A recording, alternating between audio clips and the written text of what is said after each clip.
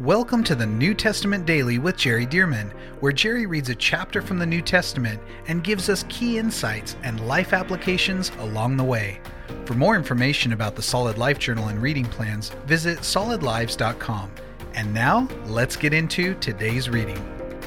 All right, here we go. Romans chapter 14, the Apostle Paul writing, and he says this, "Receive one who is weak in the faith, but not to disputes over doubtful things." Receive one who is weak in the faith, not somebody physically weak, but weak in the faith, weak in their Christianity, if we could say it like that, weak in the faith, but not to disputes over doubtful things. For one believes he may eat all things, but he who is weak eats only vegetables. Now, as we keep reading, we'll understand more of what he's talking about. Let not him who eats despise him who does not eat, and let not him who does not eat judge him who eats, for God has received him. Who are you to judge another servant? That's a good question right there. Who are you to judge another servant? So we just have to remember that we all are responsible before the Lord to live for God based on what we really believe His Word is saying. Not what we want it to say, not what we wish it said, but what we really believe His Word is saying. And here's why. Because we will be judged according to the Word of God. This is an open book test at the end of the age, if I could say it like that. But other people really do have convictions about what they believe is right and wrong and what the Lord is saying. And so Paul is saying, you need to be careful that you don't start meddling with God's servant and start to impose all of your interpretations and beliefs upon that person. Of course, some of these things are very simple. Do not murder, do not steal, do not commit adultery and such. But what he's talking about here is more subjective, and that is, should a person, and this is more in the ancient times, but also in, I would say, more Eastern regions of our world today, should a person who is a believer in the Lord Jesus Christ eat some meat, some steak maybe, that somebody prepared for you, and if you learn that that steak had been offered over to an idol, for example, it had been presented before an idol, prayed over, offered to an idol, and then they cooked it up and served it to you. So this is what Paul's talking about. Some people who are weak would say, hey, I can't eat anything like that. I'm only eating vegetables. And other people would say, those idols, they're not even real. God is God. And so, hey, they could say whatever they want to. I'm going to bless this meat and I'm going to eat it. So Paul is saying that the person that is not moved by that because these idols are not real, plus the demonic spirits that are behind these idols are not, this world doesn't belong to them. We just redeem things. We pray over it and we say, Lord, I bless this in the name of Jesus and I eat it. So Paul calls that being strong in faith. But he says somebody that's weak in faith, not putting them down, but just saying they don't have the confidence that they can eat that and it would really be condoned and blessed by the Lord. See? And so this is the way he's talking. So let's look now at verse 4. Who are you to judge another servant? To his own master he stands or falls. Talking about to God. Indeed, he will be made to stand, for God is able to make him stand. So if the Lord looks at the person's heart and sees that they sincerely are trying to do the right thing according to what they believe the Bible says, then God will judge them according to that. It's like the word says in James, he who knows to do good and does not do it, to him it is sin. See, so if a person knows. So Paul is saying that in our hearts, another scripture says, let every man work out his own salvation with fear and trembling.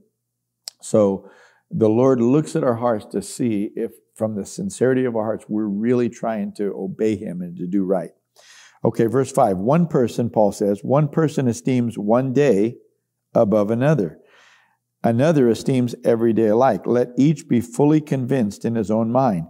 He who observes the day or one day as being special, talking about like the Sabbath or Sunday or Saturday. Okay. He who observes the day observes it to the Lord, and And he who does not observe the day, to the Lord he does not observe it. Well, what is he talking about? Well, some people say, hey, Sunday, that's the day we honor the Lord. That's the Lord's day. That's the day we go to church, etc. Other people would say, in fact, there's a fair number of people in the body of Christ that would say, no, Saturday, that was the original Sabbath, which is true. It's the original seventh day. That's the holy day. That's the day we should rest. That's the day we should honor the Lord. And that's the day some would say that we should go to church, not Sunday. And they'll make a case out of that. But notice that Paul is saying, look, one person will take one day of the week and say, hey, we need to honor the Lord on this day, and really have a conviction about that because of the principle of the Sabbath. But he said, but another person says, no, every day we honor the Lord. We honor the Lord every day of the week. And we don't just make one day where we honor the Lord and the rest of the days we don't honor the Lord. And their deep conviction is, no, this is the day. Every day is the day that the Lord has made. We'll rejoice and be glad in it.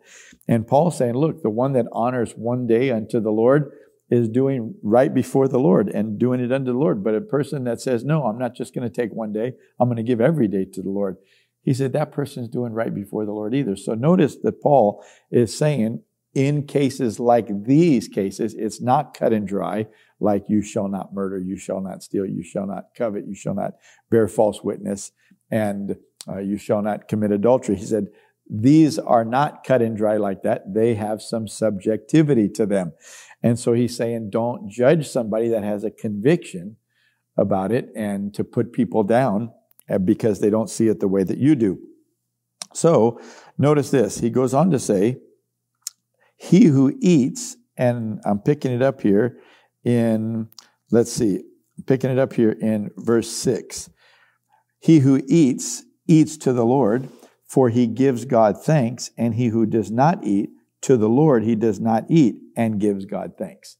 Okay, so he snaps back from the day or the days that we honor the Lord back to the food, back to the eating. And he said, the person that eats and goes ahead and eats that meat that may have been offered to an idol, he eats it unto the Lord. Like, Lord, you are my God, and you made this steak or whatever. I'm going to eat it. He said, but also he who does not eat, doesn't eat out of a conviction that, no, I want to honor the Lord. I don't want to eat anything offered to an idol. And so Paul's saying you could come at this thing from two completely opposite perspectives and still honor the Lord. Isn't that interesting? See, so we need to know that there are these kinds of situations that are subjective. But Paul's going to tell us what to do about these. So let's look at verse 7 now. Verse 7, for none of us lives to himself, and no one dies to himself. Verse 8, for if we live to the Lord, and if we die to the Lord. Therefore, whether we live or die, we are the Lord's. For to this end Christ died and rose and lived again, that he might be Lord of both the dead and the living. But why do you judge your brother? This is verse 10. But why do you judge your brother, or why do you show contempt for your brother? For we shall all stand before the judgment seat of Christ. Our brother's not going to stand before us for us to judge him.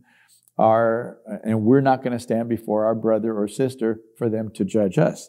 He said, we're all going to stand before the judgment seat of Christ. For it is written, as I live, says the Lord, every knee shall bow to me, and every tongue shall confess to God. So then, verse 12, each of us shall give account of himself to God. And so this is why Paul's saying, stop trying to judge everybody for all these things, because each of us will give account of himself. I won't give account for anybody else. You won't give account for anybody else. Each of us will give account of himself to God. Verse 13, therefore, let us not judge one another anymore, but rather resolve this, not to put a stumbling block or cause to fall in our brother's way. So here is something that Paul's going to bring up here that is important when it comes to these things. He's saying, let's not judge, but also let's not put a stumbling block in another person's way. And he's going to explain what that means. Verse 14, I know and am convinced by the Lord Jesus that there is nothing unclean of itself, but to him who considers anything to be unclean, to him it is unclean. So in other words, if something was offered to an idol and somebody looks at that piece of meat or whatever it was and thinks, oh man, that's unclean because it was offered to an idol, then Paul said to that person, it is unclean. It is unclean. See, so Paul said, I know and am convinced by the Lord Jesus. So the Lord Jesus convinced Paul of this. Watch this. That there is nothing unclean of itself. You think about money. Some people would say, oh man, that person, that they won that money in gambling. That's gambling money. Well, let me just tell you, if it gets into my hand, it's no longer gambling money. It's going to be tithed on. It's going to be used for righteous purposes, appropriate things. Money takes on the character and the personality of whoever possesses it. See? So that money may have been in the hands of the wicked before, but when it gets into my hands, it's redeemed. See? So I don't have any concern about it if it gets into my hands. I'm going to do righteous things with it. In the same way, Paul said, I know and am convinced by the Lord Jesus that there is nothing unclean of itself. But to him who considers anything to be unclean, to him it is unclean. Yet if your brother is grieved because of your food, you are no longer walking in love. Now watch this. Do not destroy with your food the one for whom Christ died. Therefore, do not let your good be spoken of as evil. In other words, you're walking in faith and you're saying, this piece of meat, this is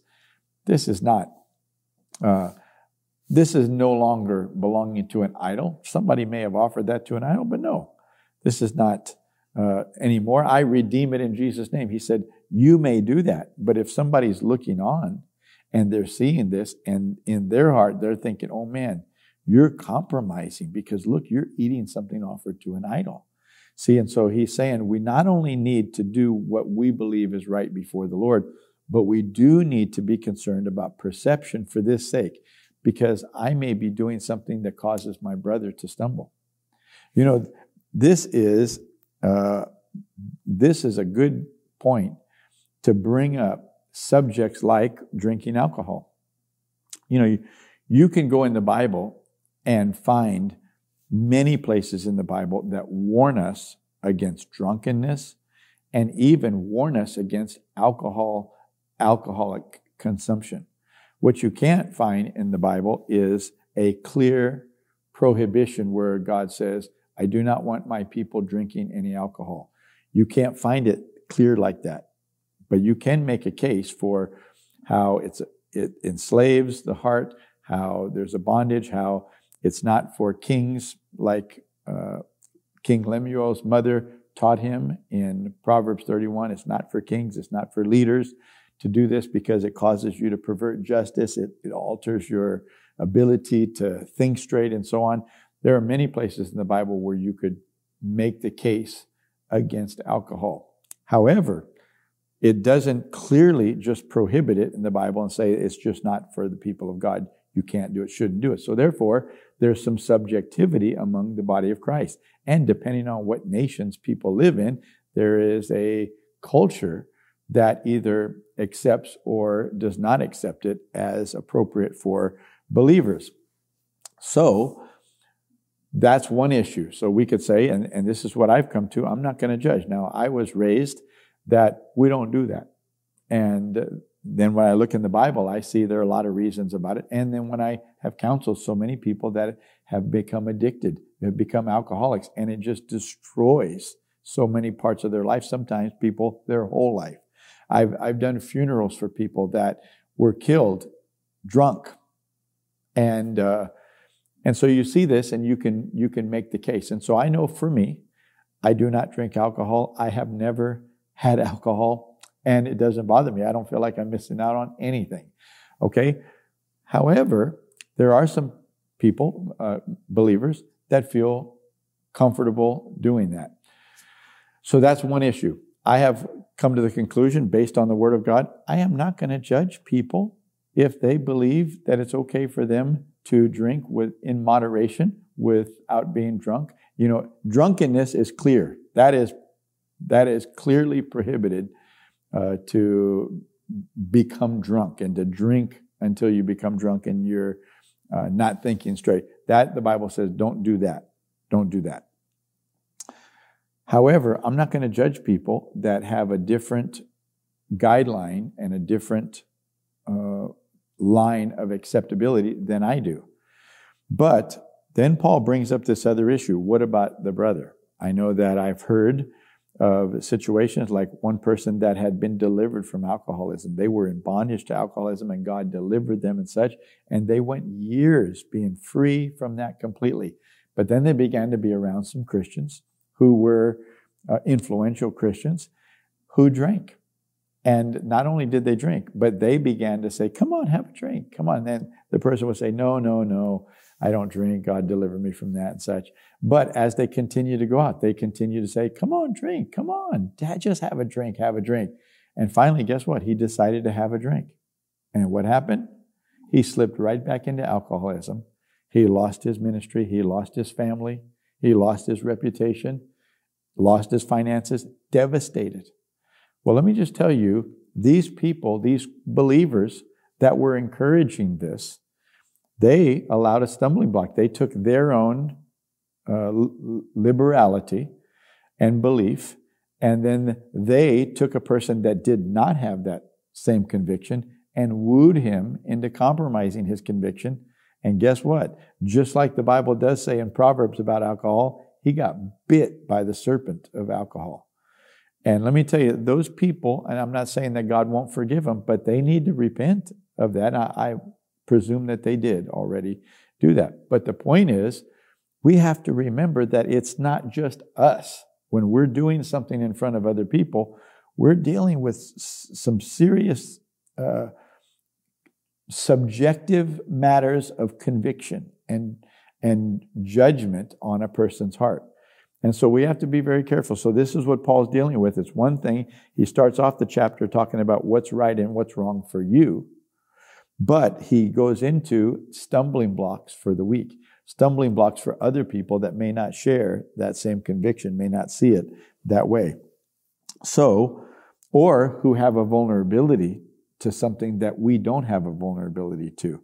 So notice this. He goes on to say in verse 18, for he who serves Christ in these things is acceptable to God and approved by men. Therefore, let us pursue the things which make for peace and the things by which one may edify, encourage, build up, strengthen another.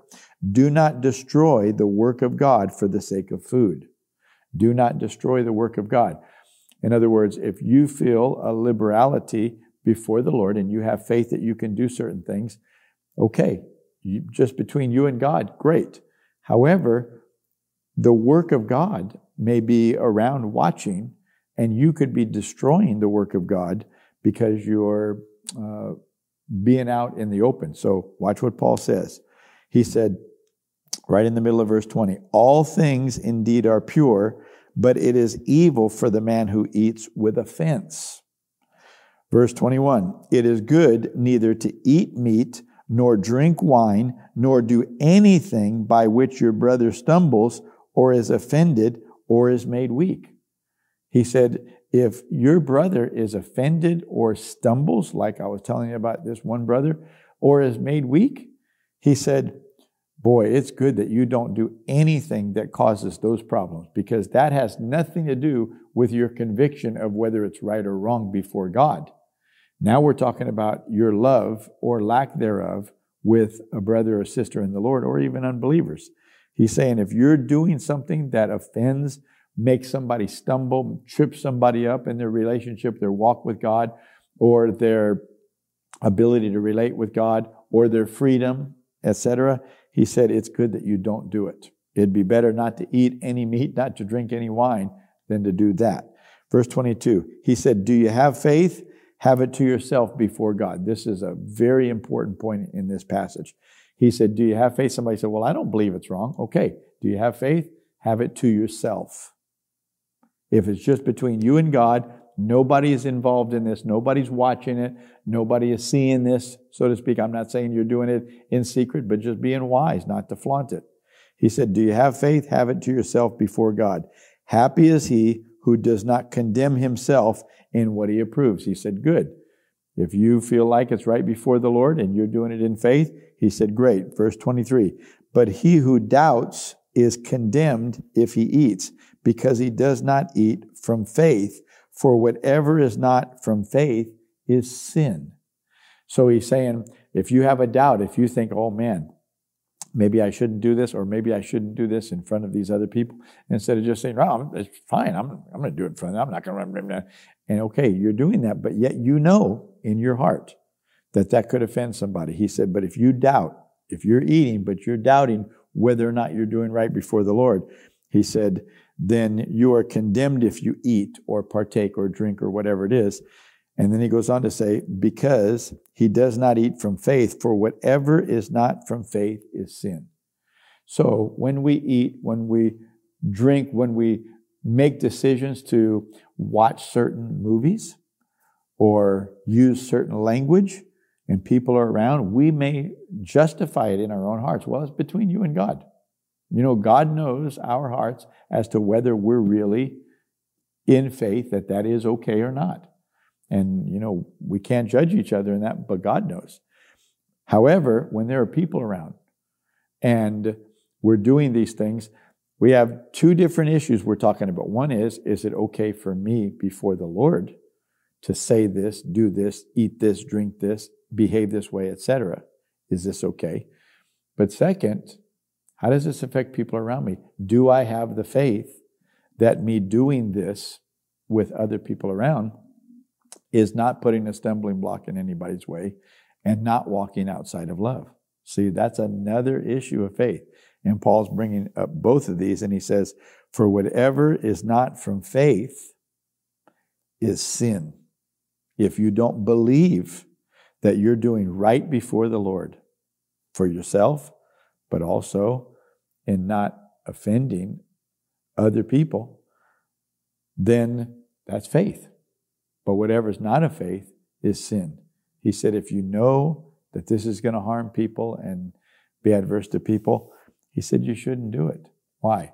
Because the commandment of the Lord is to love one another. And we shouldn't be putting stumbling blocks knowingly in front of each other. Boy, I tell you what, these chapters in Romans are bringing up some real relevant, timely issues that we all face. And may the Lord strengthen us to process them properly and walk before the Lord as we should. In Jesus' name. All right, we got another great chapter tomorrow. I'll see you tomorrow for chapter 15. Thank you for joining us for the New Testament Daily with Jerry Dirmann. And thank you to those of you who have partnered with Solid Lives to help get this daily podcast and other resources like it to thousands of people around the world. If you would like to partner with Solid Lives, visit solidlives.com/give. To find out more about the ministry of Solid Lives, how you can be a part of this church planting and disciple-making movement, or for more great teachings and resources by Jerry, visit solidlives.com. We also want to invite you to check out Jerry's other podcast called The Jerry Dirmann Podcast. Here, Jerry shares with us at least weekly from God's Word, challenging us and equipping us to fulfill the amazing plan that God has for our lives. You can find links to this podcast as well as Jerry's YouTube channel online at solidlives.com. Thank you again so much for joining us, and we'll see you right here tomorrow as we jump into the New Testament Daily with Jerry Dirmann.